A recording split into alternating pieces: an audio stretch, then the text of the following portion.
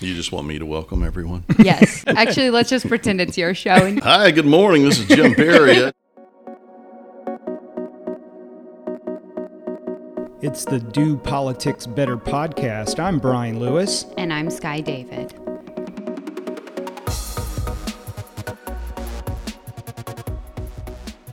If you weren't feeling the pressure of session coming to a close, you are now. If this was an airplane ride, you can see the runway in the distance, and I feel like we're starting to land. Quickly. Buckle up. Things are moving. Bills are going to be flying next week. There was a rumor this week. You and I were over on the Senate side, and the staffer told us that they thought this week was going to be the last week of Senate committees, and both of us... Full panic. We think next week Senate is going to probably wrap up those substantive committees, and we'll be just looking at the Rules Committee at that point. And I'm sure the House will follow suit soon after. Mm-hmm.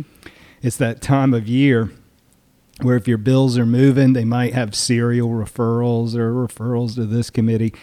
Those committees probably will get struck, and you better be in rules. And rules, you never know when the Rules Committee's going to meet, so you got to be there. But it is fun, and this week was really fun, too. The General Assembly was packed with people on Wednesday. Yeah, I was standing in the line for the LOB, and if you don't know about the General Assembly, there is a bridge that connects the legislative building to the legislative office building. People walk between those two buildings. And I was standing at the bridge to get into the LOB, which meant there were probably 45, 50 people in line in front of me. And there were a lot of complaints from lobbyists about how we don't have a fast pass to get into the buildings. We've said it once, we'll say it again. We love the security folks. They're so nice and kind and Not fun. you, Ivan. Those guys are great. I really love them. And I do want a fast pass, but I still want to see Mike and Ivan, all the good guys over there. So where do we begin this week? What's interesting is that this week there weren't big issues. Similar to last week, it was a lot of local bills and stuff, but there were committee meetings that were contentious throughout the week, and a lot of bills were heard in committee. Those bills didn't particularly all go to the floor this week. So both of the calendars were pretty light as far as the House and Senate sessions, but committee work, they really got down to it this week. Yeah, we're involved in a bill over on the Senate side. Senator Todd Johnson is taking the lead on this bill, and he said, look, we got to get this bill moving. He got it out of the Senate Commerce and Insurance Committee, and he said, I'm going to be working on it throughout the process. We might do some floor amendments, might work it out in conference, but it's a time, if your bill's not moving, it really does need to be moving or have a path for this coming week. That's right. So neither chamber had session on Monday, a voting session on Monday. And on Tuesday, the House had their session at the old Capitol. It kind of brought up a little controversy, though. The Constitution talks about them having to have votes at the General Assembly, which is that main legislative building on West Jones Street. The only way to have a session off campus at another site, even the old Capitol, is you have to have a joint resolution between the House and the Senate. But that didn't happen. I'm sure someone told them that before they did it. Did they take substantive votes on bills? I guess that's the big question. There were a couple joint resolutions and then something else. It wasn't substantive bills. Okay. So you could call into question if they had passed legislation. Let's say the House took up Medicaid expansion on Tuesday. Would that have been a valid vote? I guess the courts would decide that, but I think we're okay. We got out of it. It's always fun to see those photographs of the 120 members of the House packed into that very contained space in the old Capitol with those old wooden chairs and those little desks, really made for good photography. Your weekly budget update brought to you by people who know nothing but pretend they know everything. So it's Thursday afternoon, and we're starting to hear some rumors come out of the General Assembly that maybe the budget has been agreed upon. It's not to say there's a budget floating out there, but in principle, they have agreed on most of the issues. Yeah, so when you say agreed upon, Brian, means that the House and the Senate appropriations chairs have agreed upon a lot of things. And then the next step in that process is kicking things to the corner offices. So then Senator Berger and Speaker Moore sit down and argue over those things that they could not agree upon. Yeah, those are usually controversial issues. Basically, it comes down to two men, Phil Berger and Tim Moore. I think we said this last week. It is remaining to be seen whether or not the governor will sign a bill. We do know that the governor had the Democrats over to the mansion this week. We presume it was to talk about his budget priorities. We know that his number one priority, if you've been living under a rock for the last 6 years, it is Medicaid expansion. Of course, Senator Berger said this week he wants to see Medicaid expansion in the budget. I assume that's going to be a part of the conversation this weekend between Senator Berger and Speaker Moore.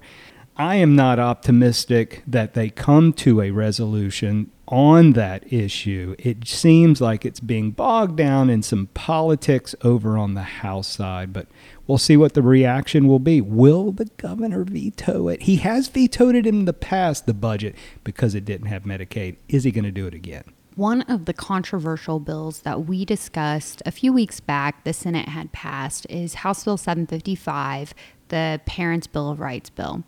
So this week, the speaker made some news about that. I'd seen a gaggle of reporters around the speaker yesterday after the House session, and I asked the staff, like, what's going on? I mean, there's like 10 reporters circling the speaker, and he was making the announcement that the House doesn't seem interested in moving this Parents' Bill of Rights this session. He gave a couple reasons. One, he said substantively that he thought there were a lot of protections for parents around transparency in the current law.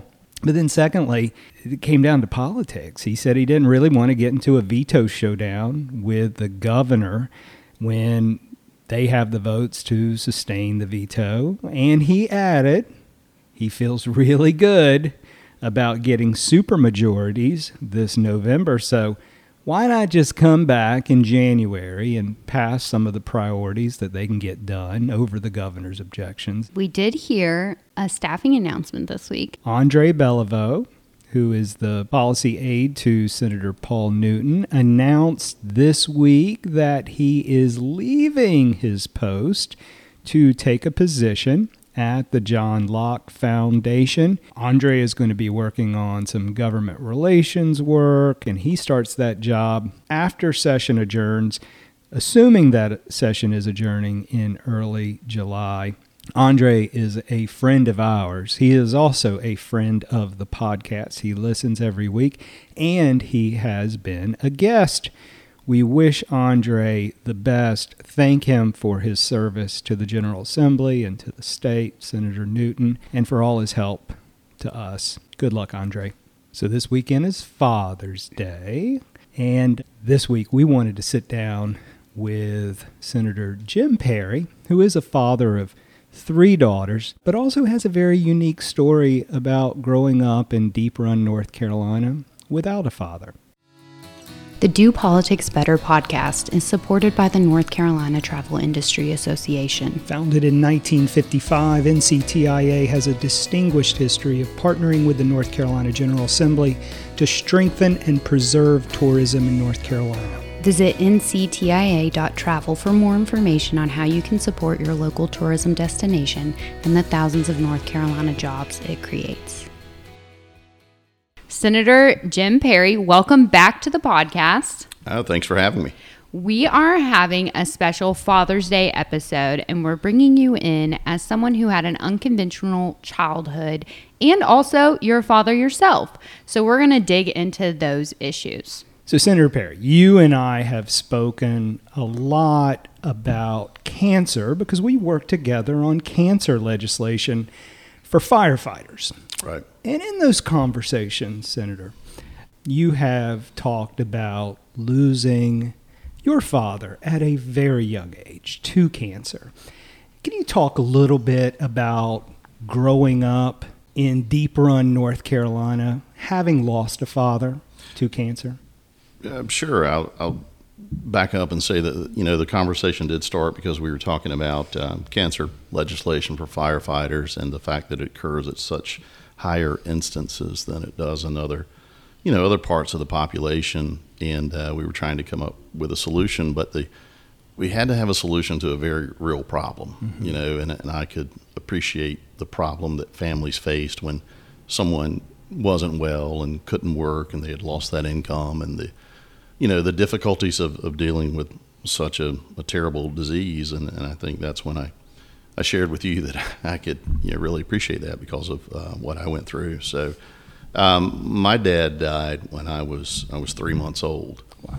So, but to back up a little bit, my mother got married when she was 14. Wow. And began having babies when she was 15. So, it's not like my mom had an education. It's not like we had family that she could fall back on. So I've got 2 older brothers. So there's my, my mom all alone in the world after my dad died. And my dad actually died when he was 24 years old. Wow. So, yeah, very, very early age. And it's strange to think that I've outlived my father. It does put some things in perspective. Makes me a little crazy at times. If I'm not feeling good, what I think automatically the problem is. It's, I call it normal crazy. Okay. It's, and you mentioned I have sort of a non-traditional childhood. I think I've had a non-traditional life. It's, we all deal with crazy things every day, and we all have something going on behind our eyelids. Everybody's got a story. Yeah. You just don't know the other person's story. Yeah. But having grown up without a dad and just with a strong mother in the house, I know the difficulties that caused, but I also know the joys of having a strong mom to be there and try to play both roles. And she, in my opinion, she really did a great job. I tell people that she loved me enough to spank me and tell me no. And I'm sort of joking, but not really. She did. Mm-hmm. And I think kids thirst for discipline, and she did the best she could to fill both roles. She probably wasn't the best person to throw Little League baseball with, but she gave it what she had, and she certainly tried. Going back to that and growing up, when you experienced Father's Day every year, was there a sense of wanting, or did you have folks that kind of stepped into that role for you? Can you talk about that a little bit? Yeah, so, when I was growing up, I did have some people in the community that I really looked up to, and some fathers of guys that I was close to. One gentleman in particular, his name was Cleveland Thompson, and he was the dad to one of my best friends growing up, Greg Thompson, and Cleveland coached our baseball team. So, he'd drive me to Little League practice, but I was kind of like an adopted son because, we didn't have anything, right? Mm-hmm. So when I needed something, he would always buy it for me, and he just took care of me like I was one of his sons. And it was so cool because I remember he was a vice president of an electric company back then. They had company cars. When you're a poor kid from Deep Run, North Carolina, that's a big deal. Yeah. Somebody's got a company car. But they had a place at the beach. Wow. They had a trailer at Goose Creek, North Carolina. And one thing that stuck out, I remember the first time I went there, Greg went back to his bedroom and pulled a drawer out, and he had an extra bathing suit there. I mean, that guy had more than one bathing suit. Right. That's when I knew they were really rich, right? Because he just had clothes he just left there. Right. And his dad actually bought me one to keep there too. So, but it was just a different world for me. But I'll never forget his kindness. I'll also never forget him being willing to discipline me, tell me no, and correct me when I needed it, which was, it was fairly often when I was a young guy. But he was. He's left a great impression on me. He was just a fantastic man, and I appreciate everything he did for me. I imagine with your mother's situation, you didn't always have the perks you have now in life. What was it like growing up economically in Deep Run, North Carolina? So back then it was a rural route that I lived on. We didn't have street names, and we called it Tull's Mill Road because Tull's Mill, the mill pond, was about, 500 yards from my house. Okay. It wasn't far at all. So we lived out in the country. So everyone I was around lived like we did. So you don't really have a lot of comparisons to make. It was a big deal when we, quote, went to town. We all load up and drive into to Kinston.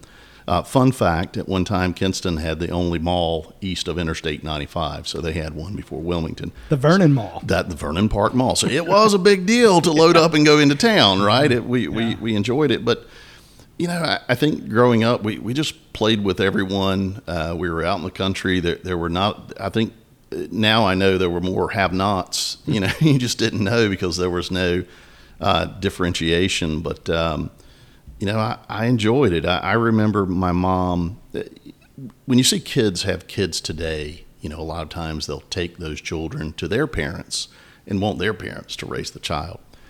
My mom was in a difficult situation, and she didn't have material things, but she gave us time. Mm-hmm. And I remember my mom was always there. And I remember things like on Friday nights, there used to be something on, I think it was ABC. We got 3 channels out in the country.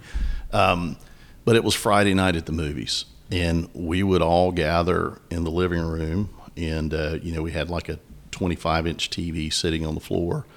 And, of course, it didn't work. So we had like a 13-inch black and white sitting on top of it with rabbit ears.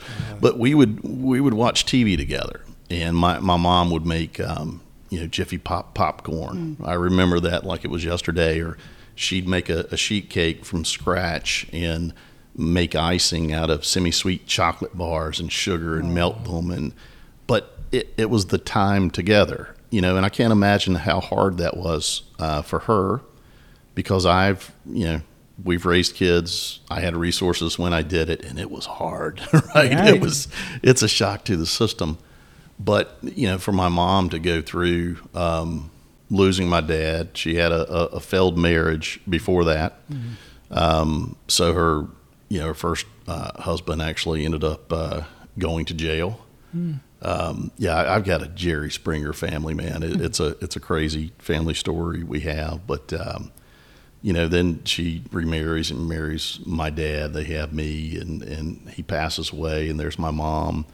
Waiting tables, working as a payroll clerk during the day, waiting tables at Pizza Villa, doing what she could to make ends meet. And I'll just always be thankful, for that. And those are great memories of childhood for me.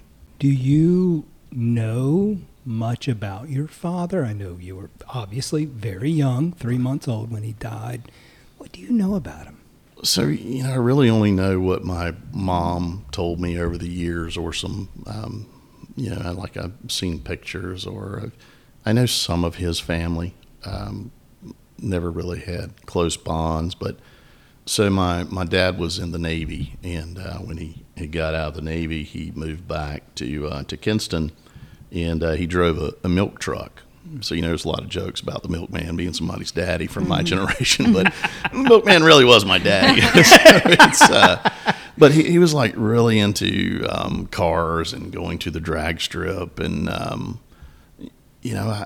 guess he was happy. But I often think about what life would have been like had he lived and had more influence on my life because, my understanding is he didn't have much family life when he was growing up either. So it's, we all do what we know. Yeah. And if you haven't been exposed to, strong family, it's hard for you to really know that to be valuable and put that first. So there's been times, like on Father's Day, he's actually buried about a mile from where we live. Oh, wow. So I'll go out there on his on the anniversary of his death, or sometimes on Father's Day, and just think. Mm-hmm. Just think. So moving into your life now, you have a family. You have these girls that it's so obvious how much you love your kids and they love you. Can you talk about the role of being a father and what that means to you? Yeah. I think that for me, and probably most dads, you blink and they've grown up, and you think about all the things you could have done or should have done differently, or you wish you had been at certain things. I traveled a lot, during my career. And so I missed events. I wasn't there for some birthdays. My wife really carried the load on that. And I regret missing some of those things. And I try to hold on to them now. I traveled for 20 years. Mm-hmm. I think out of a 20-year career, I spent about 5 years in hotel rooms. So it was a lot, and traveled around the country and internationally and stuff for work. But, I think we all try to fix the things we think were wrong from our childhood. And so we didn't have financial security, mm-hmm. right? So I think, I was really motivated to provide financial security. And I don't want them to ever know what it feels like to come up and see a disconnection notice mm-hmm. on the door. You saw that as a kid? Oh yeah. We had our power turned off. I moved a lot as a kid, and I never really paid attention because it was always kind of like a new adventure. But some of my buddies joke with me now. They're like, "Oh yeah, the rent came due. Your family had to move." I'm like, I don't know, maybe that's what it was. Right. But I remember renting trailers from friends. My mom built a house. When I say we, I mean we built a house one time. I had a stepdad for a little while. That didn't go well. But I think it all shapes you. And I wanted to try to be a provider. Yeah. And I wanted my kids to not feel some of the pain that I had felt. And I guess I justified it by saying, well, my wife is there as the primary caregiver, so I'm the mighty hunter going out and bringing the beef back to the. Right. But I love my kids. Yeah, and I'm very thankful for them.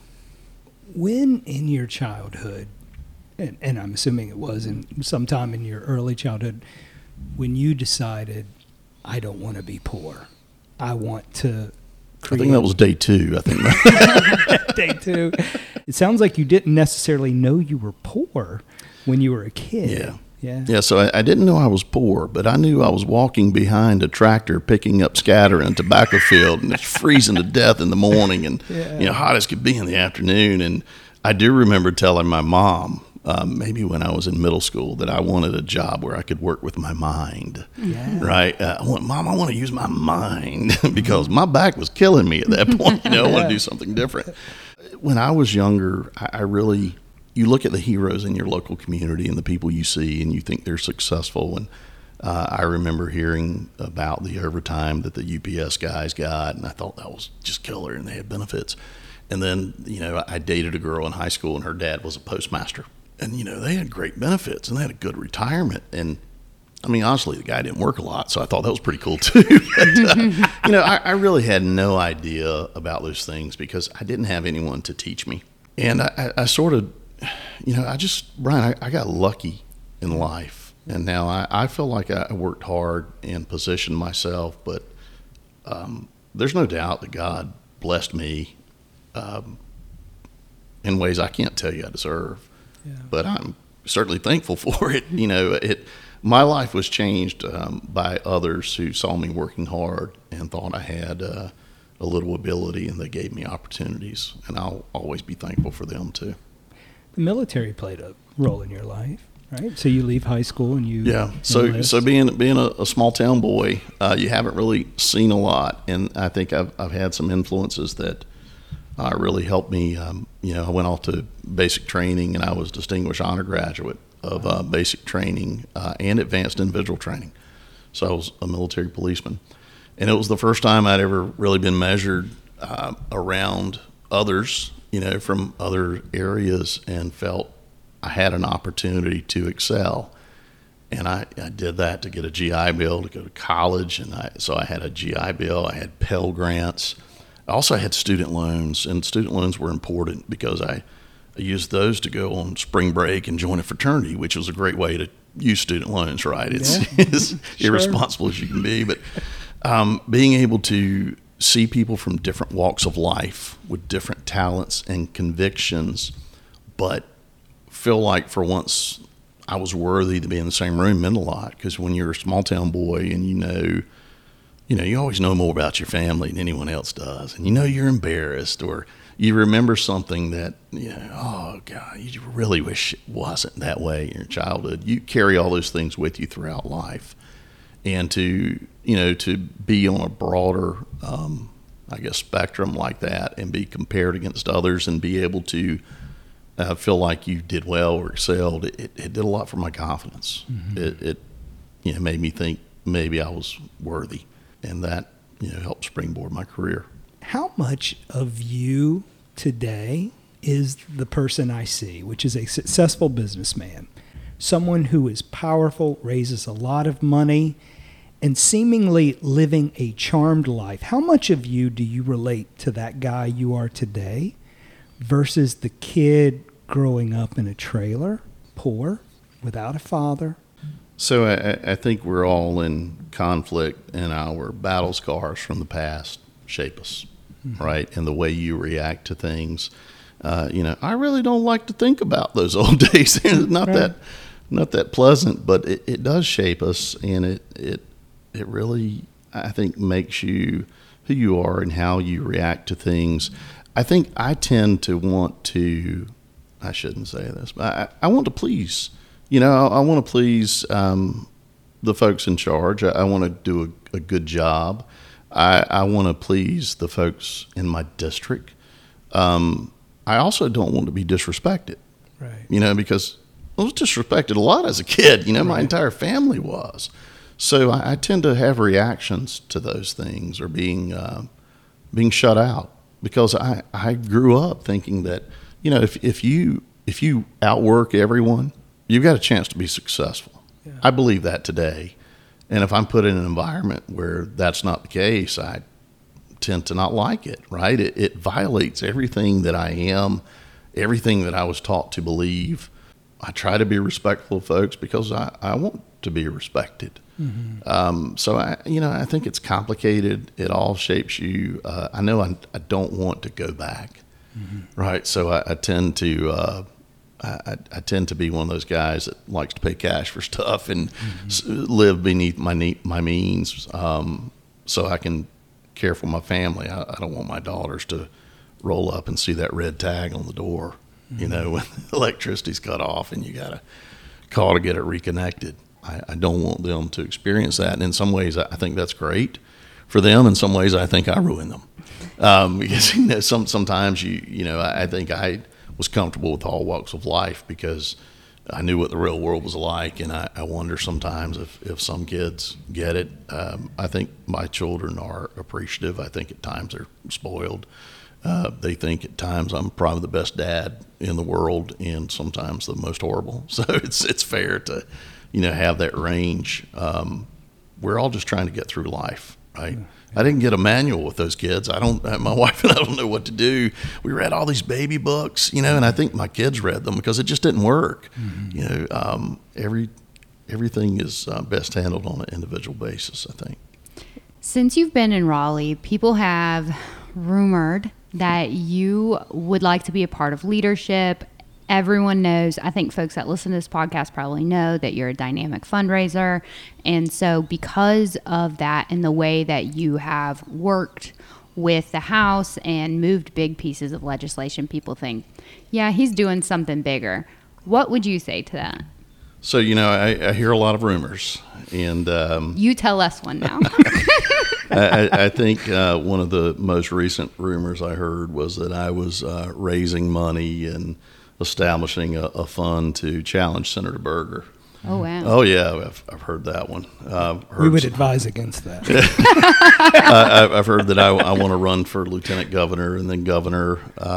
We like that. I've heard a lot of different things, but It's funny because it's about the third time some of them have cropped up, and when they do, and I hear about them, I call Senator Berger and I go sit with him, and I look him in the eye and I say, "Hey, I'm hearing this. I just want to come tell you I'd heard it again, and this is maybe what I suspect is causing it, or who might have said that." I realize that I can make some people uncomfortable. I get that. But I do not make Phil uncomfortable. And he laughs when I tell him about this. The funny thing is I have never had a crossword with Senator Berger. I'm not going to. I have a great deal of respect for him. Phil Berger leads the Senate because he's the most qualified person there. Mm-hmm. And I've told him, this will kill the rumors at least for a week. I've said, look, Senator Berger, I will support you to be my pro tem as long as you want to be here. I can't imagine the Senate without Senator Berger. People underestimate the value and importance of experience. Mm-hmm. And the things he knows and he's dealt with, I have a lot of respect for him, and he'll have my support as long as he wants to be here. Where do you think these rumors are coming from, though? I think I'm a little different. You are different. I want to talk a little bit about that, but where do you think you're different? Well, I had some established relationships when I came in. People figured out later that Leader Bell and I were very good friends. We were mm-hmm. friends before he was elected. I've been friends a long time, a lot of trust. I do work hard to raise money. Mm-hmm. And I work hard to raise money because, I realize that's part of it. That's what it takes. You don't make policy in the minority. But I met Senator Rabin a decade ago when I had issues in the General Assembly. But when I got here, Bill and I went out to dinner one night, and he said, "Jim, you just need to work hard, raise a bunch of money, and you'll be fine." So I take advice well from people like that. And, I just try to work hard. I have my own views of the world. I have opinions. I'm comfortable discussing different opinions. I'm comfortable with disagreement. Everyone's not. I get that, mm-hmm. right? I got a lecture when I got up here about the grace and benefit of the soft no. I hate a soft no. Mm-hmm. If you tell me something is a jump ball, I believe you. Mm-hmm. I keep jumping, right? I try to win. That's my personality. But everyone's not natured that way. And if they're not, or they have a different communication style, it makes them uncomfortable. I know that. I deal with it.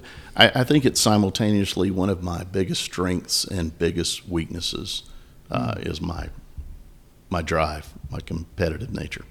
It's a blessing and a curse, man, I'm telling you. We saw it with the cancer legislation. We were spiraling in the Senate. We got you involved. You started convening meetings with the House and the Senate. And I really have to give you a lot of the success we had because you got involved. We were having meetings prior to when session was even beginning. Yeah. Well, I also remember looking you and a group of firefighters in the eyes and punching you in the nose and saying that I didn't think that was a good approach. Yeah. And I told you why. Now, some people take that and they're thankful and they say, "Hey, I'd rather hear the honest truth from someone as they see it," right? I can't tell you I'm right. But some people get mad about that. Mm-hmm. And this, I prefer to know what I'm dealing with. I just, tell me the rules. I can play the game. But I've always feared someone that wouldn't be honest with me. Mm-hmm. The guy who will look you in the eye and disagree with you and tell you he thinks your idea is terrible, he is being honest with you. Right. You know where he is. The guy who just smiles at you all the time, says nothing, that guy might have a gun tucked in his pocket. You don't know where he is. I keep my eye on him. Again, we know you as this conservative, free market Republican, but in conversations with you and in your floor speeches and on your social media, you talk about Eastern North Carolina being left behind economically, educationally, infrastructure. Can you talk about your brand of conservatism? Yeah, I don't think we can want success for someone more than they want it for themselves. Okay. I don't think you can give someone everything in life and them really appreciate it. I want to give people an opportunity to fight their way up. And I think when you do that, you do appreciate it. I'm in conflict, though, because the reality of where I live is that there aren't many new jobs, right? And the folks working in a fast food restaurant, when I was growing up, that was considered an entry-level job. And it was to make some money, get your first job, and then you move on to something else. But the reality for Eastern North Carolina is there's not always something else. So I get in conflict because I understand the reality of where we are. I realize that my farmers don't make any money. What they get paid for commodities hasn't really gone up in 20 years, but the price of that combine sure has. And the price of gas to run that combine. That's right, especially right now. You know whose fault that is. No, I'm just sort of joking. No, I mean, we face a different reality than folks in the Triangle area, even in the counties immediately surrounding those counties. They've seen a lot of growth. So I believe in the free market. I believe in capitalism. I believe that you should be given the opportunity to work your way up. I also understand that the opportunities in numbers are different and in percentages in some areas over others. So I want to be a conservative who has a message that, hey, you need to punch your way out of this issue, but I want to be realistic about what the issue is. And maybe it does take a little something different, in the rural areas as opposed to what I would feel comfortable with in a more economically advantaged area.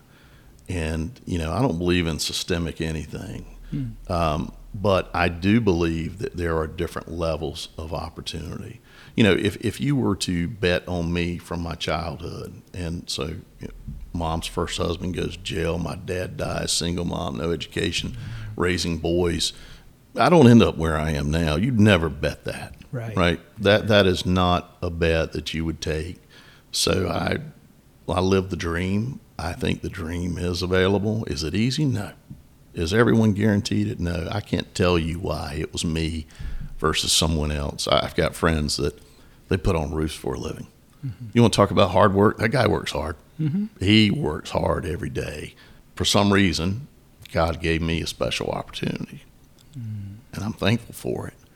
But I've got to be realistic about the opportunities that exist for others. Since this is our Father's Day episode, I will just ask you in closing, what does fatherhood and Father's Day mean to you? So it's simultaneously the hardest thing I've ever done in my life and the best thing. It's the coolest thing to see my kids grow up and watch their personalities develop and see them become self-sufficient. I want them all to be self-feeders. Kids, get off my payroll. You think your kids listen to our podcast? Actually, yeah, I know one of them does. So that was for you, baby. No, and I want them to have those same goals. I know I haven't been a perfect dad, and I never will be. But, I absolutely love them. I do know that. And yeah. I want good things for them. Yeah. Well, Senator Jim Perry, we appreciate everything you do in North Carolina politics at the General Assembly. You certainly know how to do politics better. Sir, we wish you a very happy Father's Day.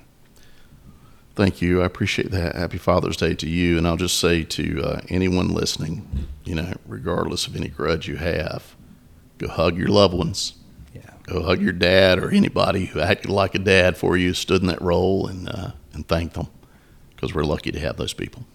The Do Politics Better podcast is sponsored by the North Carolina Beer and Wine Wholesalers Association. Beer and wine distributors in North Carolina are family-owned companies that directly employ more than 5,600 men and women across the state. The North Carolina Beer and Wine Wholesalers Association works with the General Assembly to develop alcohol policies that ensure fairness in a competitive marketplace and promote responsible behavior. Visit the North Carolina Beer and Wine Wholesalers Association at ncbeerwine.com for more information. I really enjoyed this conversation because it was so heartfelt, and also I really highlighted in this conversation that he is so passionate about being a father and his girls love him so much. And so translating growing up without a father to becoming a father of 3 girls, I think is a nice story, and he shows that every day. Tweet of the week. So this week's tweet of the week, I will say, started from Charlotte Public Relations. They're at CLT Public, and then Colin Campbell quote tweeted it. He's at Raleigh Reporter. If you've been in the legislative building, in each quadrant, each downstairs quadrant, there is a little fountain of sorts. At the bottom of that fountain, you can look at the picture online. It's not the most crystal blue water you've ever seen, right.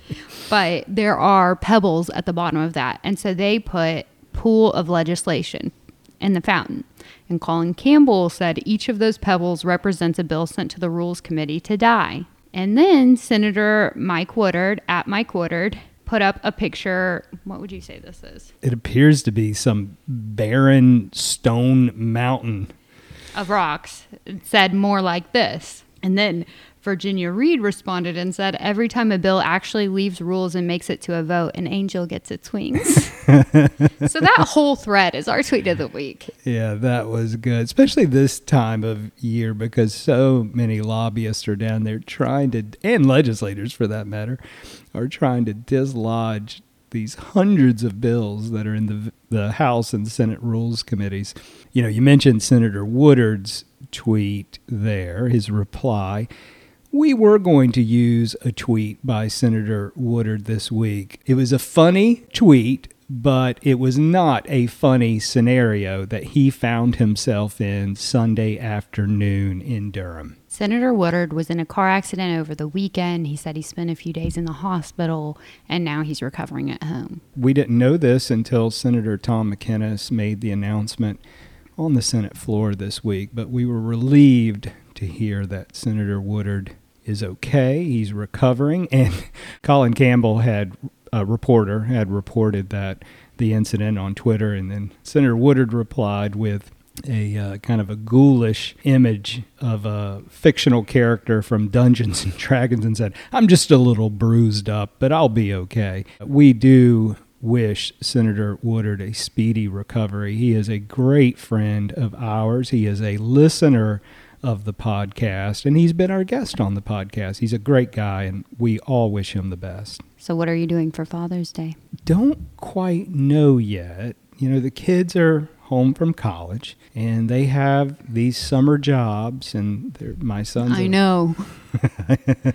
Summer job got in the way of me hanging out with your daughter last night. Yeah, you guys were going to go to the Taylor Swift show, and but she had to work, she said, until 8 o'clock last night. But yeah, I think we're kind of a low-key family on some of these holidays, but I'm sure we'll get together for dinner. And I was telling a representative today, all I want is a hug and maybe those 3 magic words that fathers and mothers want to hear, which is, I love you. So we'll see what happens. So we had a great time this week at the Association of Executives of North Carolina legislative reception. We were a bar sponsor at that event. Brag. Yeah, well. Got money to blow. Yeah, if you had a beer at the event, you had it on us, or at least partially. Brought up an interesting conversation about how does one get out of conversations. Out of the 2 of us, Brian is the talker. So Brian was in this conversation with this person.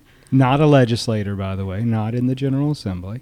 But he's been in the conversation for like 20 or 30 minutes. I mean, it was a long time. And I said to our client, who I'm talking with, 2 of our clients, and he's with another one in this conversation. I'm like, you know, the place is clearing out. They've been going, they're talking about, I don't know what, but I know I don't want to subject myself to it because this is what Brian does. He will pull you in, or sometimes you'll try to get Brian out of a conversation and he'll make you take it and then leave. And so like, I didn't want one of those situations for myself.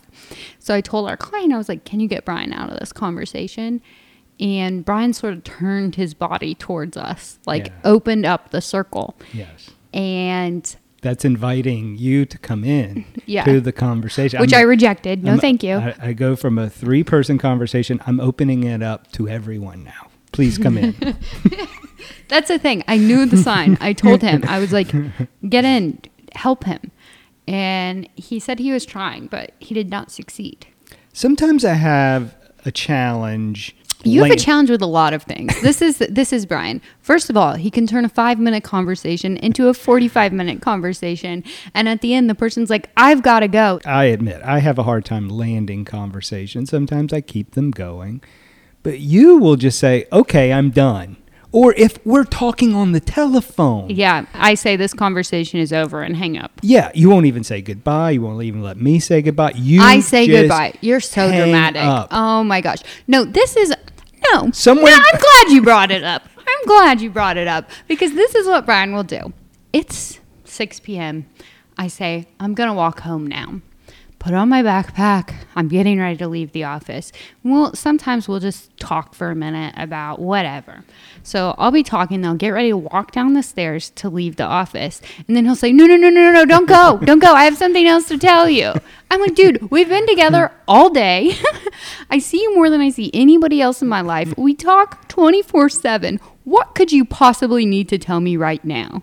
I'm just not ready for you to go. I just want to tell you something else. But you don't. He just does that. And as a delay tactic, it's so odd. So I think somewhere between you and me, there's probably Sweet spot. There's the sweet spot. You abruptly just say, okay, bye, and leave or hang up. And maybe I say, that's interesting. Really? And then that keeps the conversation going. Yeah. Sorry. So we need to work on this. I'll work on my end. You work on your end, though. Yeah. Start doing regular goodbyes. No, I have done that. What else do you need from me? Remember when you used to say, see you never? Yeah, you asked me to stop saying it, and I did. It made me sad. Well, could have happened. When we leave for the weekend for Father's Day, let's practice me just letting you go and you practice doing regular goodbyes. Thanks for listening to the podcast, for subscribing, sharing it with folks. We really appreciate it. And as I said last week, if you see us at the GA and you can think of something that you want us to talk about, we are happy to take suggestions. We will talk to you next week, but in the meantime, remember to do politics better.